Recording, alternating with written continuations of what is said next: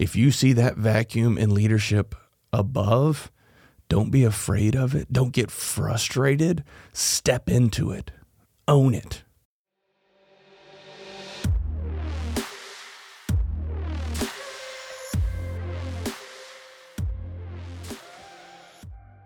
How is it going, ladies and gentlemen? This is Sean Barnes. I want to welcome you back to the Way of the Wolf. All right, we talk a lot about leadership, delegation, communication, crucial conversations, all sorts of topics like that. And sometimes I actually talk about leading up the chain of command. Today's show is going to be focused kind of in that arena, not so much leading up, but actually stepping in to a leadership role in an informal capacity. We have all experienced leaders or managers in senior roles that have no clue what they are doing. It is frustrating beyond belief. There is actually a phrase called the Peter Principle, which talks about people rising just above their level of competence and then stalling out in their career. We want to try to avoid that at all costs, and that is why it is so crucial that you focus on continuing to grow and learn new skills.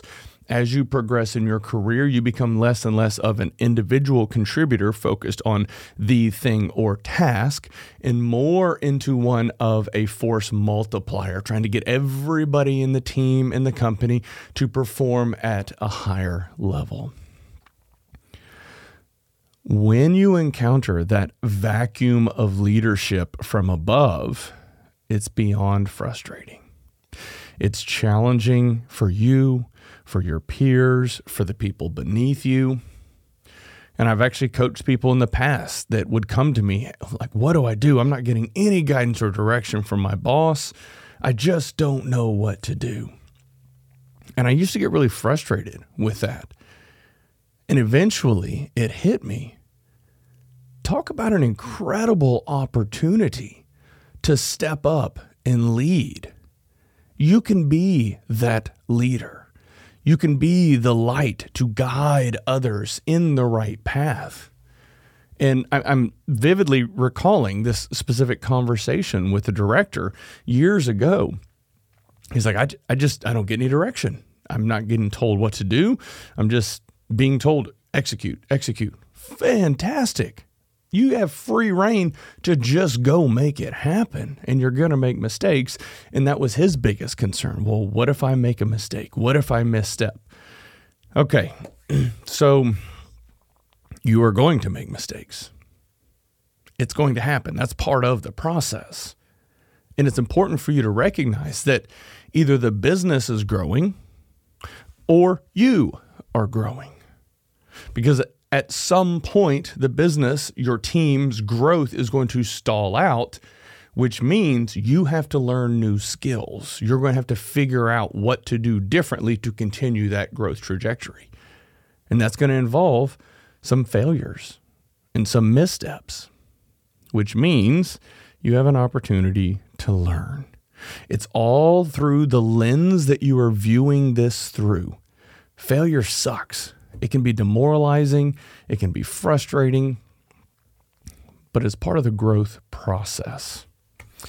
Okay, so yes, it can be scary to step into that leadership role. So how do you mitigate the risk of getting in trouble and overstepping? Well, having a strong relationship with your manager is a good first start. If there is trust between the two of you, it will make it much easier for you to go to your manager and have that conversation and say, all right, here's the project that we have in front of us. We have option A and we have option B. I want to do option A for reasons XYZ. We can also do option B, but I'm not set on it. What are your thoughts? That is going to help create alignment. The more times you do that with your manager, the more times they will be able to tell you, go left, go right, go left, go right. Okay, so now you have started to identify what are these guardrails and boundaries. and you just start to execute from that point forward.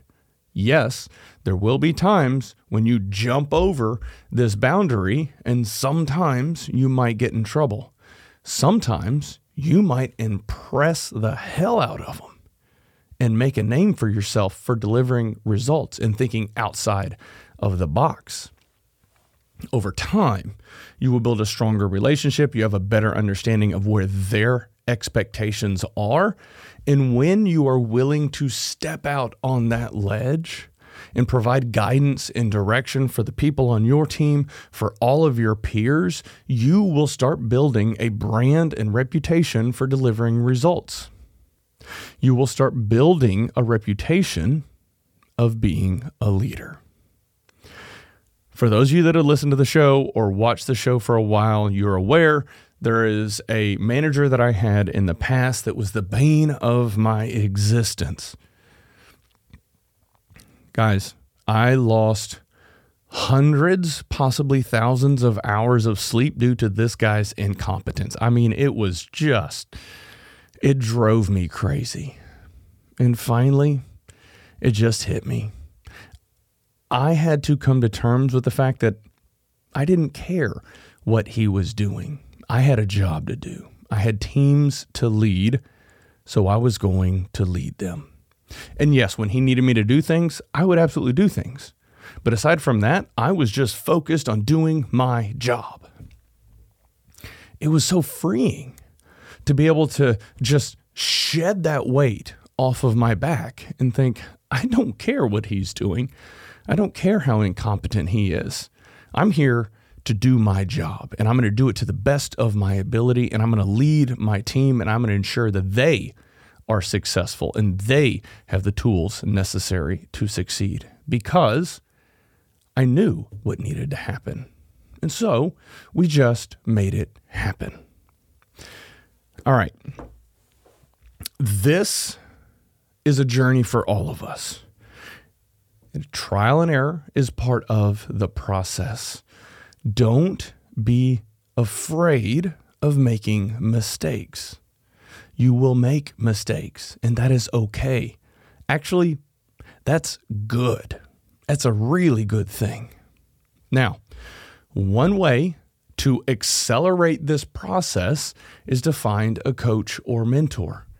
This is something you don't have to pay somebody to do it. You can find somebody that you look up to and respect and admire. Start building a relationship with them. That's the key. Check your ego. And if you go to someone who's a few rungs up the ladder from where you're at, and then just start having a conversation, hey, Jason, I really respect and admire you, everything that you've done over the years. And I want to get to where you're at. Is there anything that you can do to help me learn and grow? Is there anything I'm doing wrong that maybe I can tweak and adjust and do better? It's not that hard. But for some reason, people think it is. And I don't know if it's ego or a fear of being judged, but I can promise you, anybody who's above you and has had to work to get there, they're going to receive that conversation and respect and admire what you're trying to do. And they're going to go above and beyond to help you. That is the mindset that you have to have. It's a new year. We all got a lot of stuff on our plate. We all have big plans and big goals. Let's actually make something happen this year. Don't fall into your old patterns and habits and ways of doing things. You don't have to do that. If you're struggling with a vacuum in leadership above, and you want to do more and you want to step into it, reach out to somebody that can help inspire and motivate you and help show you how to get there faster. You don't have to do that. It will accelerate the timeline for you, but you can absolutely figure it out on your own. And that's something that I did. I spent 15 freaking years just grinding away, trying to figure things out on my own because I was afraid to ask for help. I had, you know what? I guess it was pride.